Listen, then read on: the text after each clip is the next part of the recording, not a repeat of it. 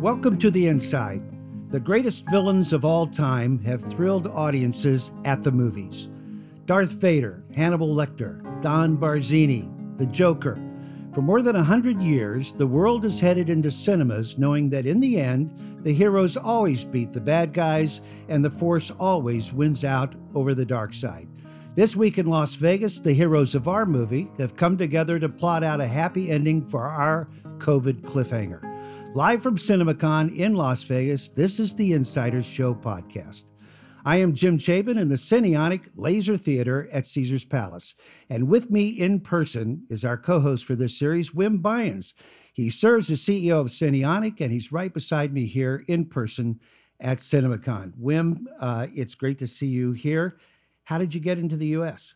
Well, first of all, the first time we do the podcast being, live here, so fantastic, yeah. But, it's been tough to get here, to be honest, from Europe. It took me a 5-week approval. And Friday evening at 6 o'clock, the U.S. Embassy said, yes, you can go, right? So outside of that, it's been fantastic being here. And it's been a fantastic show till now. It has. And we want to send out congrats to the National Association of Theater Owners and the team at CinemaCon for getting this event grounded and off to a great start. The participants that I've talked to are really, really grateful that this event is happening, and they're here to do business. So far, we have seen clips from the studios for the movies that are destined to come out for the balance of the year. James Bond, No Time to Die, Spider-Man, No Way Home, Matrix 4, Dear Evan Hansen, Dune, Shang-Chi from Marvel, and The Eternals, directed by Chloe Zhao, who won the Oscar for Nomadland last year, Top Gun, Tom Cruise, and West Side Story for Christmas from Steven Spielberg. Those are just a few of the titles. So the question is, can we get these movies into theaters and can we get fans back into the theaters? And honestly, Wim, it's virtually impossible to have picked two better guests to join us here today at CinemaCon. Absolutely. We're very proud to have, our esteemed guest here today, so absolutely. John Fithian is regarded as the dean of entertainment industry leaders and association leads. He joined NATO in the year 2000 and has served as president and CEO to advance the movie-going experience while growing the health of his worldwide membership in the U.S. and 97 countries. His all-time favorite movie is Gandhi, and at the movies, he orders Diet Cokes and nachos with cheese. Welcome, John. Thank you, Jim. It's great to have you. Also with us is Mark Zoradi. After serving the Walt Disney Company for more than 30 years, including as president of the Motion Picture Group, in 2015, Mark joined Cinemark as CEO. Most recently, he announced to be stepping down, but still remains at the board of the company. With Gene Campbell assuming the CEO role for more than 6,000 screens. Mark, you continue being one of the most highly regarded execs within the movie business, and it's our pleasure to have you here with us. Welcome, Mark. Thank you very much. So, John and Mark, thanks for making the time on this busy CinemaCon schedule. Let me start with you, John, if I may. This is NATO's show. Congratulations on bringing this event this year. It is probably the most important moment of this year, we believe. What have been your aspirations for this week, and what are your thoughts, what are your takeaways when we return back to an industry event like this? Well, thank you for asking that question and for doing this podcast here from our show, live and in person. Our business is live and in person, right? We're about people leaving their homes, coming out to watch movies in cinemas and enjoying a shared collective experience. And we've been doing that now for months as we come out of this pandemic, and millions of patrons all around the world have been coming to cinemas, and they've been coming safely, right? And so as we met with our board of directors, and Mark is on our board of directors, looking toward this show, there was never a doubt that we were going to hold it. We knew there were going to be challenges, right? We knew that some, for their individual reasons of risk calculation, didn't want to come, and that's fine. We knew that many people, though, wanted to come and wanted to get back to doing business together with their partners. And that means the studios presenting all kinds of product. And Jim, you described some of the great stuff that we've seen so far, and we're only halfway through the show, right? It means equipment companies like Cinionic that provide really important technologies that make the movie-going experience what it is, a chance to meet with our members and do business. It means the concession companies that make our popcorn and our hot dogs and our sodas are here showing off their new flavors on our trade floor, and people are going to sample these things and make new orders. But beyond all those specifics, it's just about holding the show, getting back together, and making a statement to the world that the big screen is back. And that's why our board said we're a go, and we're glad they said that. So, Mark, what does it mean for you being back at the show here? This is it's a little bit like old home. I've been coming to this show since it was show West. And it was actually very interesting because when Sony showed the Ghostbusters the other night, I was so excited about seeing it. And I kind of hate to admit this, Wim, but I was here in '84 when they brought the original movie. Okay. And so this has always been just part of what the exhibition business is about. And I spent the majority of my career on the other side of the table, on the studio side. And for the past 6 years, have been able to experience the exhibition side. It's been exhilarating, and I've enjoyed every minute of it. John, what are your members? What do they need in order to fill their theaters again? Back, and what are they hearing from? What are you hearing from theater owners? How are they navigating in the current state of affairs? Right. What can you tell them? Yeah, there's a lot to that question. I'll try not to do the 60-minute version in the answer because there's a lot going on for the members. What they need to get people to continue to come back to cinemas in growing numbers, first and foremost, is great movies, right? And that's a huge part of what this week is about, is showing them great movies or clips of great movies. And we're very encouraged by the schedule coming into the fall and winter. And of course, the schedule in 2022 looks absolutely fantastic. Yesterday on the stage, the leadership of MGM said, for example, that the James Bond movie is happening in October, right? And remember, that was the first movie that moved way back at the beginning of this pandemic. So to have that statement here at our convention is huge. Lots of other distributors will follow that lead of the Bond film. And so we believe we're going to have a pretty strong slate. But millions and millions of people around the country and around the world have been coming back to the cinemas in growing numbers. And we think that'll continue into 2022 as well. But the other part of what it takes to get people back is to make sure the experience is the best that it can possibly be, right? We don't make the movies, we show them, but we need to show them in the best possible environment. That means having absolutely the best sight and sound, the best images up on the screen you can have. You guys at Cinionic are tremendously helpful to us in this regard in making that experience possible. It means comfort. It means safety and health aspects that we did not focus on as much before the pandemic as we're focused on now. But we're finding that when people come back and have that experience, see a great movie in a great theater with a great experience, they're coming back. So it's very exciting. When we look ahead, and again to you, John, here for 2 years, 5 years, right? So looking a little bit at the horizon, how do you see the industry evolving? And as people coming back to the movies, what do you believe is on the horizon from your point of view?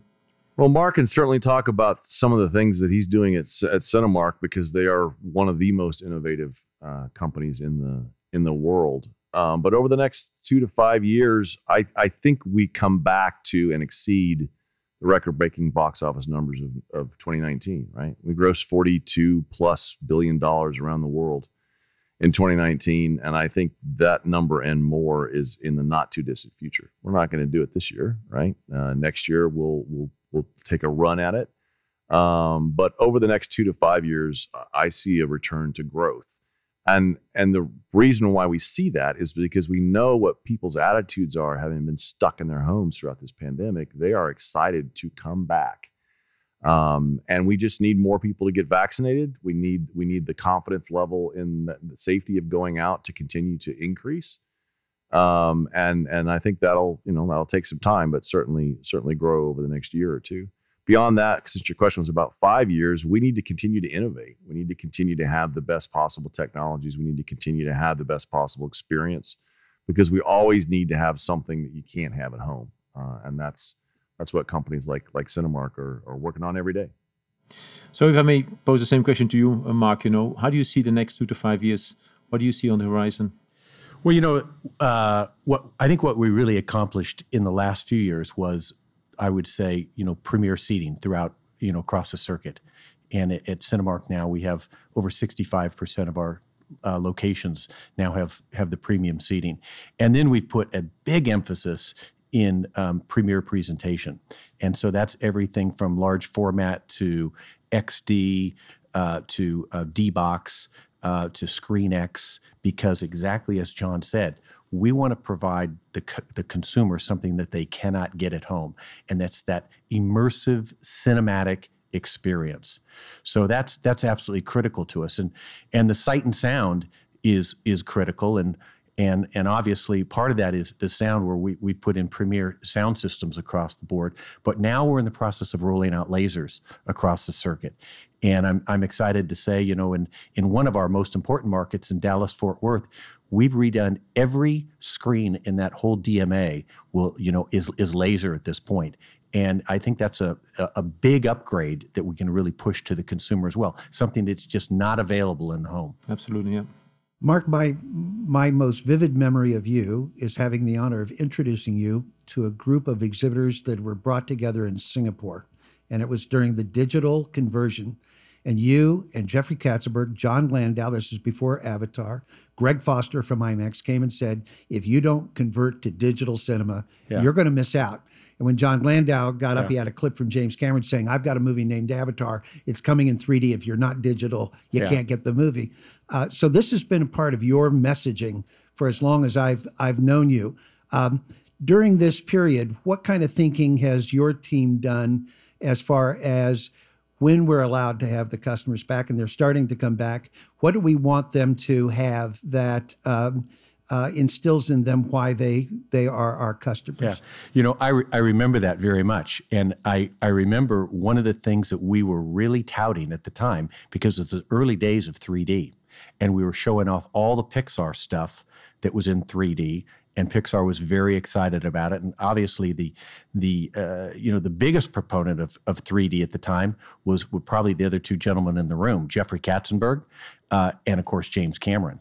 And so we're looking forward to Avatar coming back. I'm certain that Cameron will have a big effect at kind of relaunching a little bit of 3D there as well. But we look at all of these premium formats, are just critical. And because, again, John said it, and I'm going to say it again, it's just important to have things from a sight and sound perspective, motion, 3D, on and on, that we can do out of the home that you can't get within the home. So Avatar is scheduled, Avatar 2 is scheduled for a little further than a year away, but we can anticipate it's going to be in 3D. You can't watch a 3D movie at home. Well, you can't very well. There is some technology that's not very good at home. I have one. Yeah, I have a and 3D so TV. I'm certain that will be one of the things. But look, day in, day out, what we try and do at Cinemark and all the other exhibitors try and do, and that is to create an environment that, number one, is very healthy and clean and safe. And I think we've done that,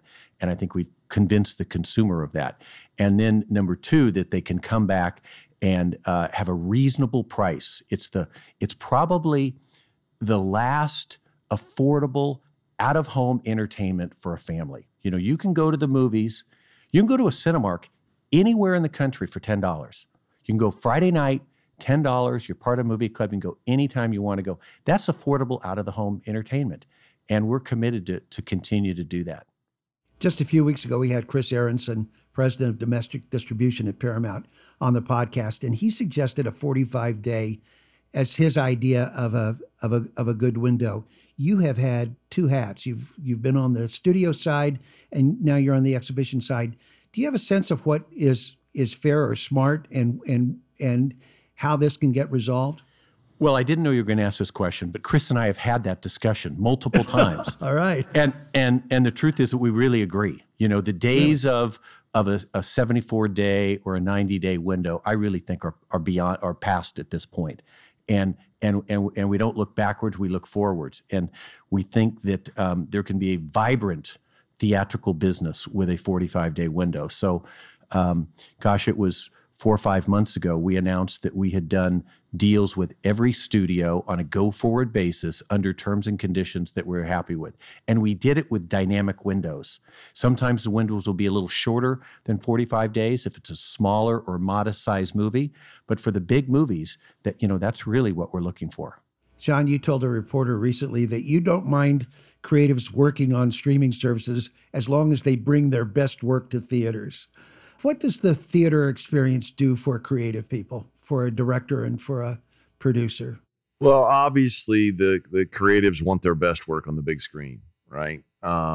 If you look at some of those people you just referenced, like Jim Cameron, they will tell you that when they're making a movie, they have a theater audience in mind in how they shoot the movie, how they produce it, how they edit it. And that's because that's the palette where they want to paint. They want a shared big collective experience. They want the technology that's capable in the theater. Creatives are our best allies, almost across the board. And it's always been the case that there's been an out-of-home experience and an in-home experience, except, I guess you have to go back before the advent of television to not have that choice. And there's always been a differentiation in the products that you alluded to at the beginning of your question. There have always been the consumer's perception of what is a movie made for theatrical release and what's a movie made for the home. And they're different. And that's true through television, it's true through VCR, DVD, and now it's true through streaming. And if you go down to the street and just ask, your favorite movie fan customer, name the last 10 great movies you saw that were made by and released on Netflix, they can't come up with 10, right? Maybe they can come up with 2. They know Netflix for the great series and all the streamers for their I'll call it their television product. But people know movies because they played in cinemas. And they know movies because they played in cinemas because that's the right way to experience them. It has a greater impact on the cultural conversation. And so we continue to believe, and we talk to these creatives all the time, that they have 2 different tracks in mind when they're making stuff. Now, the pandemic changed all that, right? And so there was a period where you couldn't get your product up on screen. And so the streaming capability became a different thing. But as Mark alluded to, as we come out of the pandemic, we're having encouraging conversations with our distribution partners and our creatives about getting back into theatrical releases with windows, and that's really encouraging. One of our colleagues told us if you go to a Disney theme park, you would be very, very pressed to find a ride that's named after a TV show. Right? They are all Beauty and the Beast. They're all pirates. These are big rides because they're big IP that were created with a wave of worldwide publicity in theaters. John, real quickly, what do you think is the optimal window? So I'm a trade association executive and I represent over 900 companies. And so the antitrust laws kind of make it the case that Mark makes those decisions for his company and I don't make those decisions for the industries, right? And what I'll say, though, without getting into specific lengths of windows with specific studios, is that there won't be one answer to that. I mean, keep in mind that a window to premium video on demand is different than a window to free on subscription is different to a window to DVD, right? And so people talk about the window as if there's one. There aren't. There are multiple windows, and each studio has a different perspective on what is important in those multiple windows. And so our members are working through all those issues with the studios now. And we're encouraged by it because, as I said on stage here in my opening remarks, windows coming out of the pandemic won't be what they were before the pandemic, and you just heard Mark confirm that. But they're not going to be what they were during the pandemic either. And so it's about taking that step coming out of the pandemic and getting to release models that work for everybody in the industry. Mark, Jim, I'd add to that. We use the term dynamic window. And really, that's just another word for flexible window, because on the bigger blockbuster movies, I think the content providers want a longer window because it's going to be to their advantage to get as much of that box office as possible before it works its way down. And it starts with theatrical. It helps create the asset. It creates the franchise. It eventizes the movie. You get your highest per cap anywhere in the chain with a theatrical distribution. And these windows were created by the studios. That's who created them because they wanted the consumer to have multiple bites at the apple. So a customer sees a movie in a theater, they're much more likely to then enjoy it at home. I mean, the stats are really clear there. As much as 40 and 50% of the people that are viewing a product at home actually first saw it in the theater. And so it helps create the ancillary benefit along the way. And so I think that, the studios are realizing this. And as John said, there was a lot of tests. And okay, what are we going to do during the pandemic when people can't get out of the house? But I'm extremely bullish on what the fourth quarter is going to look like, because I think this country and the world is really seriously getting vaccinated now with the new FDA approval here. And so I'm hopeful, based on the increased vaccination pacing, that the Delta variant, at least in this country, because we're going to be so vaccinated, will actually have a shorter tail than maybe some people would have thought 30 or 45 days ago. So I think the fourth quarter, with the content that we have there, it might be a strong fourth quarter as I've ever seen. And if there's one thing that I've always loved about this business is looking at the release schedules and trying to figure out, what movies are going to do really well. And the studio's got outstanding content coming. I mean, and you talked about it in your opening remarks. Can I jump on one thing Mark just said? Because I think it's really important to punctuate. And that is the flexibility of dynamic windowing is really important. And I alluded to this in my speech on the Coliseum, is that it's not a one-size-fits-all model. And that's really important to us, because we want to bring more small and mid-budget films back to theatrical release. There's been a little bit of a reduction in that. The blockbusters, they do a ton of business for us all the time. And the blockbusters will get big, huge, long windows because that's how they play, right? But we're very excited about the conversations with all kinds of content providers that our members and we are having now about getting more mid-budget and smaller budget films into cinemas. And you do that with more dynamic windowing. The other way that you do it, and our friends at Cinionic are very familiar with this, is that the digital cinema transition that you referenced involved something called a virtual print fee. And that was a barrier to entry to getting smaller films onto our screens, right? The P of P&A is prints.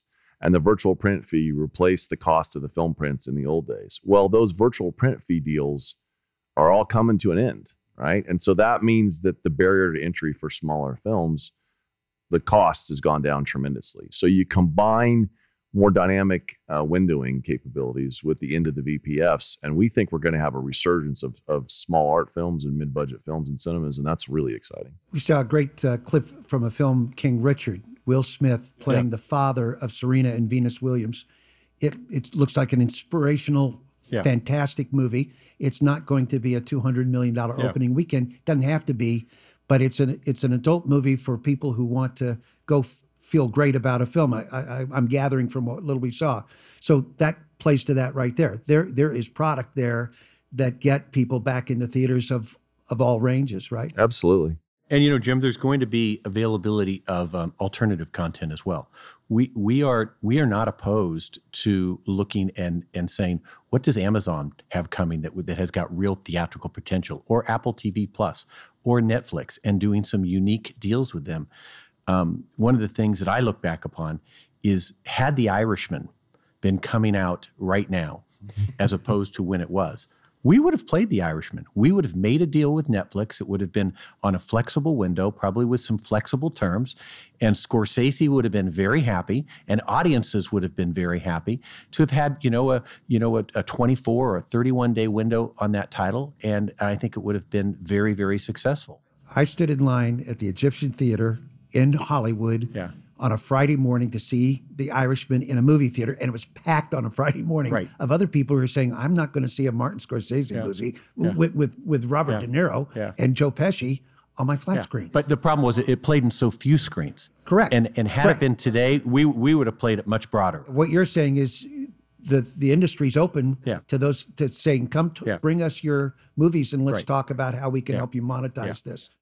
So, Mark, you have an interesting, I would say, viewpoint of being with the studios on one hand and being, on the exhibition side on the other hand, right?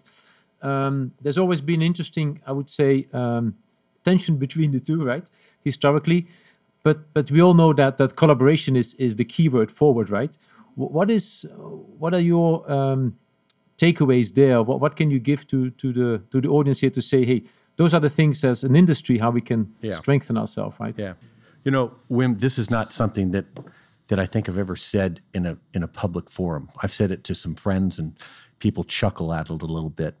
But when I left the studio side and came over to exhibition, 6 years ago, I got quite a few phone calls from my friends at the studio saying, "So I see you're going to the dark side," and the truth is, it wasn't the dark side. It was illuminated by very bright laser and xenon bulb projectors around the world, and obviously it was people were kidding. It was a joke, but the truth is that this business works because there is a tremendous collaboration.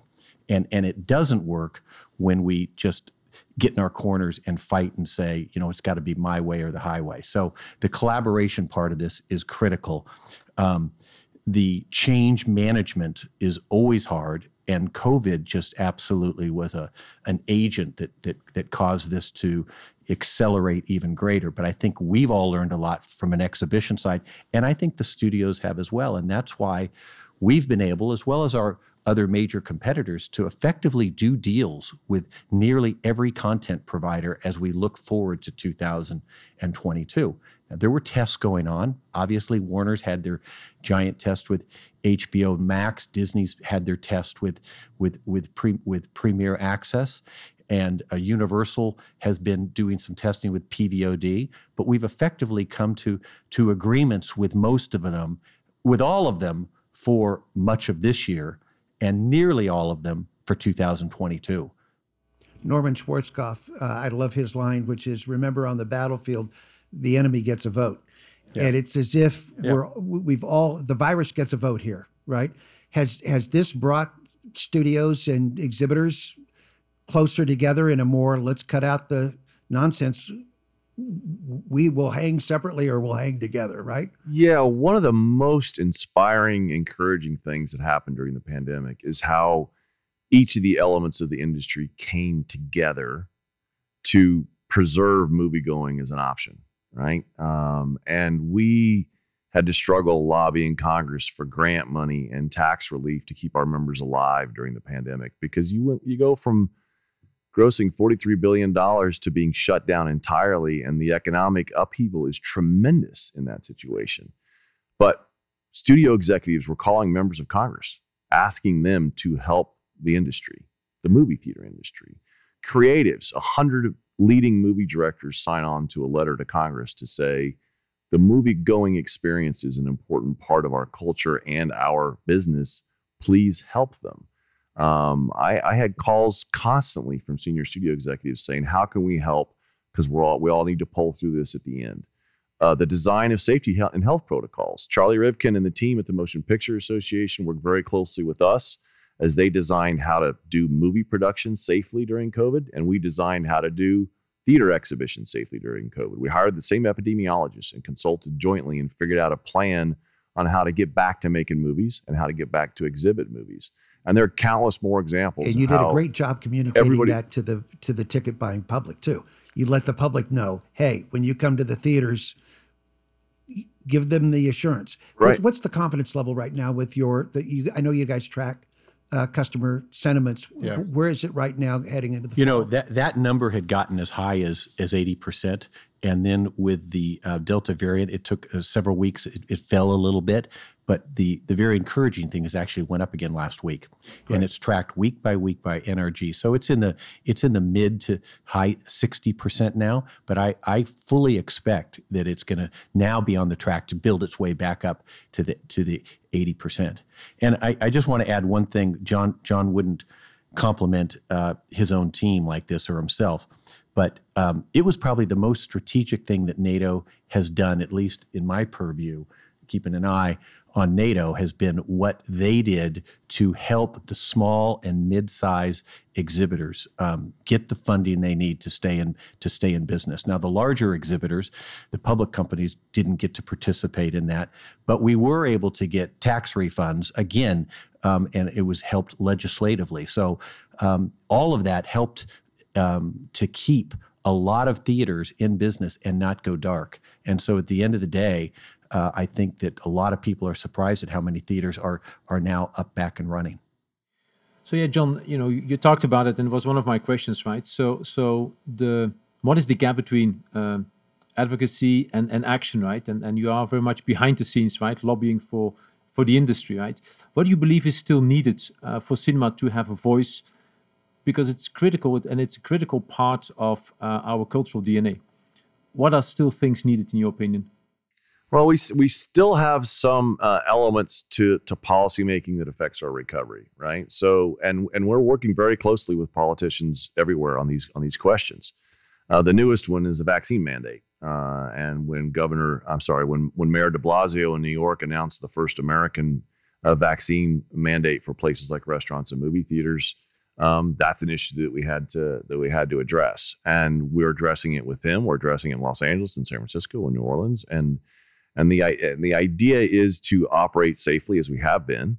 And the idea is to encourage people to get vaccinated, which is what this policy is about. It's painful. We lose some ticket sales in the short run, but we're working through all those challenges. And so we're advocating for the industry constantly with policymakers. But coming out of the pandemic, we also need to advocate with the public about the availability of great movies again in cinemas that are open and operating safely, and getting that message out in an accelerated way as we come out of the pandemic is another important part of our advocacy. And then the last part of our advocacy is within the industry, right? As we've talked about the studios and we've talked about the creative community and directors. And so we advocate within those sectors as well. I want to ask you, Mark, from a creative background that you've got, how do you look at streaming versus theatrical? Do you look at it the way we at one time looked at HBO and cable as another source for content that I could view at home, or is it really a threat? And John, you mentioned people who stream a lot watch movies a lot, so they may be really, really good customers. What's your take on it? Streaming's got, I'll say, twofold. John had mentioned it, and that is, Netflix. Netflix grew up out of very high quality serialized television and have now recently gotten very significantly in the movie business. And the one thing that hasn't changed, and I think this is really important, is, going back to when we were all growing up, the networks had their Saturday night or Friday night at the movies, and that was on network television. And then all those years I was at Disney, when we did sequels to Lion King or sequels to Aladdin, those were direct to DVD. Those sequels were actually going into the home via DVD. Well, now much of that is going to Disney Plus. Now, that doesn't mean that all of their titles are going to only be spin-offs, but a significant number of the shows that are on Disney Plus or other streamers came from theatrical movies that now have a spin-off coming to them. So I think it's actually complementary in this way. John mentioned it. It's clearly been documented in the Ernst & Young report that came out last year, and that is that people who watch movies more actually stream more, and vice versa. These are high consumption people of entertainment. So no, I don't think it's a matter of one versus the other. I think it's a lot of times people want to watch and enjoy good product, television and movies in their home, and other times they want to enjoy that out of the home. So it's incumbent upon us as an exhibition business to motivate them with that cinematic, immersive experience that they can't get in the home. And so I think the content is there for us to be able to do that. And I think our facilities have been upgraded so tremendously.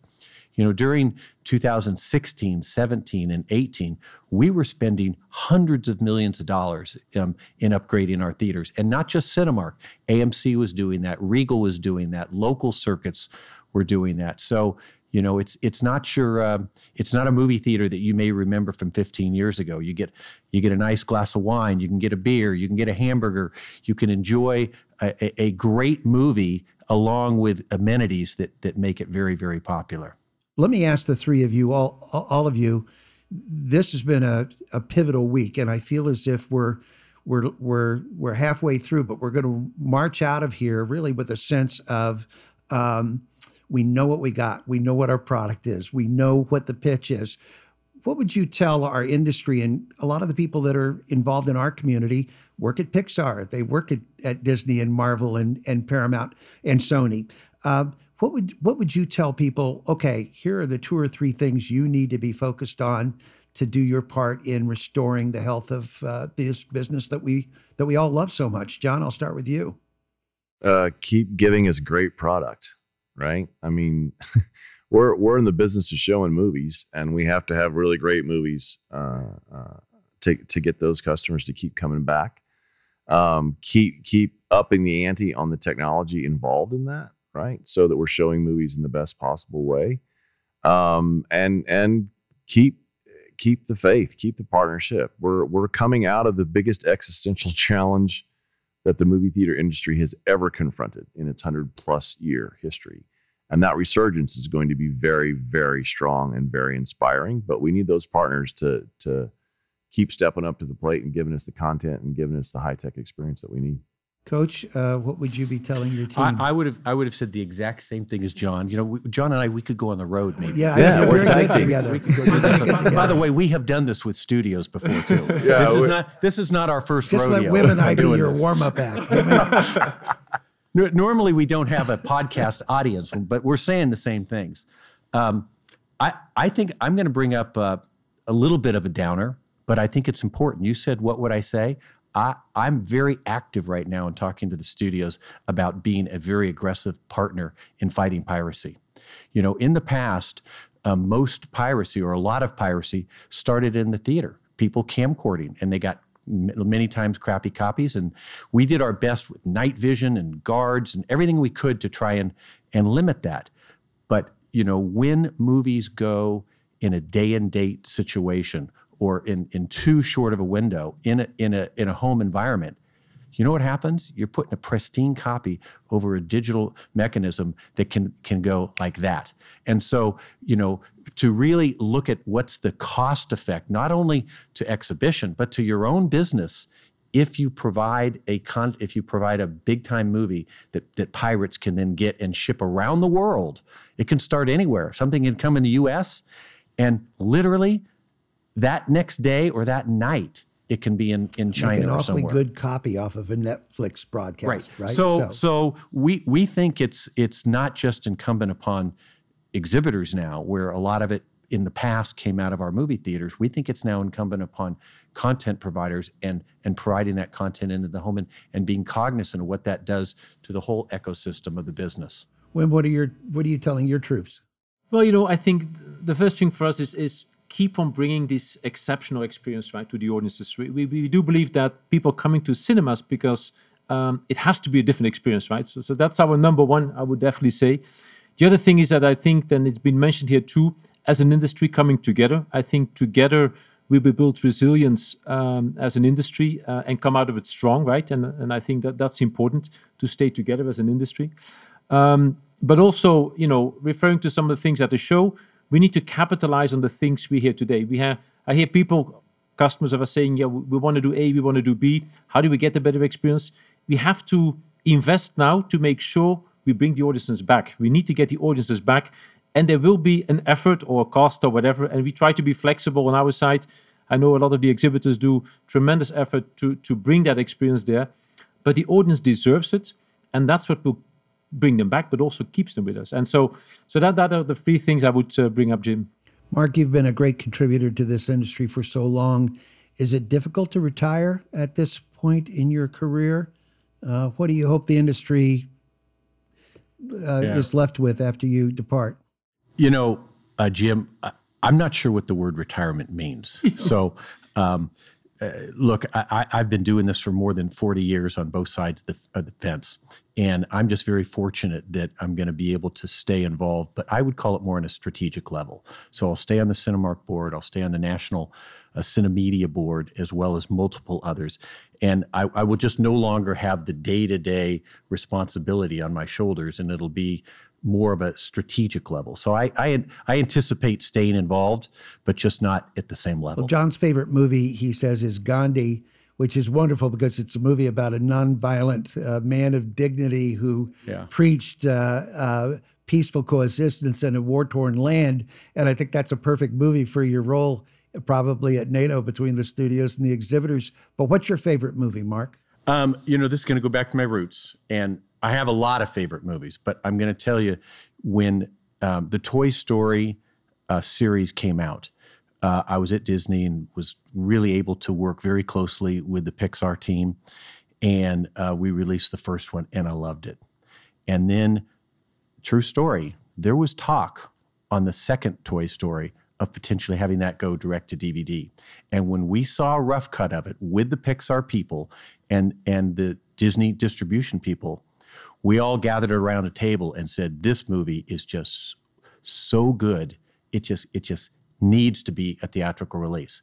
And so that also went, and Pixar at the time didn't like to do sequels in the theatrical format, but they knew how good it was. So we took it to theatrical as well. And then my favorite movie of all time is Toy Story 3. When it all wrapped up, Toy Story 3, that's my favorite movie. And it won the Oscar. Yeah. So. Right. So stick around. So it's that series, but I'd say especially number 3. Well, we wish you every success. And John, good luck this week. Thank you and your board especially for getting this meeting done against all the headwinds. Thank you both. Congrats for your leadership. It's deeply, deeply valued. To close the show, our quote of the day comes from director Denis Villeneuve, who said he's not happy about his new movie Dune appearing both on theater screens and HBO Plus. He said, frankly, to watch a movie like Dune on television is like driving a speedboat in a bathtub. It's a movie that's made as a tribute to the big screen experience, and that's where it belongs. Thank you, Mark. Thank you, John, Wim, and the audience here at Cinionic World and CinemaCon, and thank you all for listening. Thank you. Thank you very much.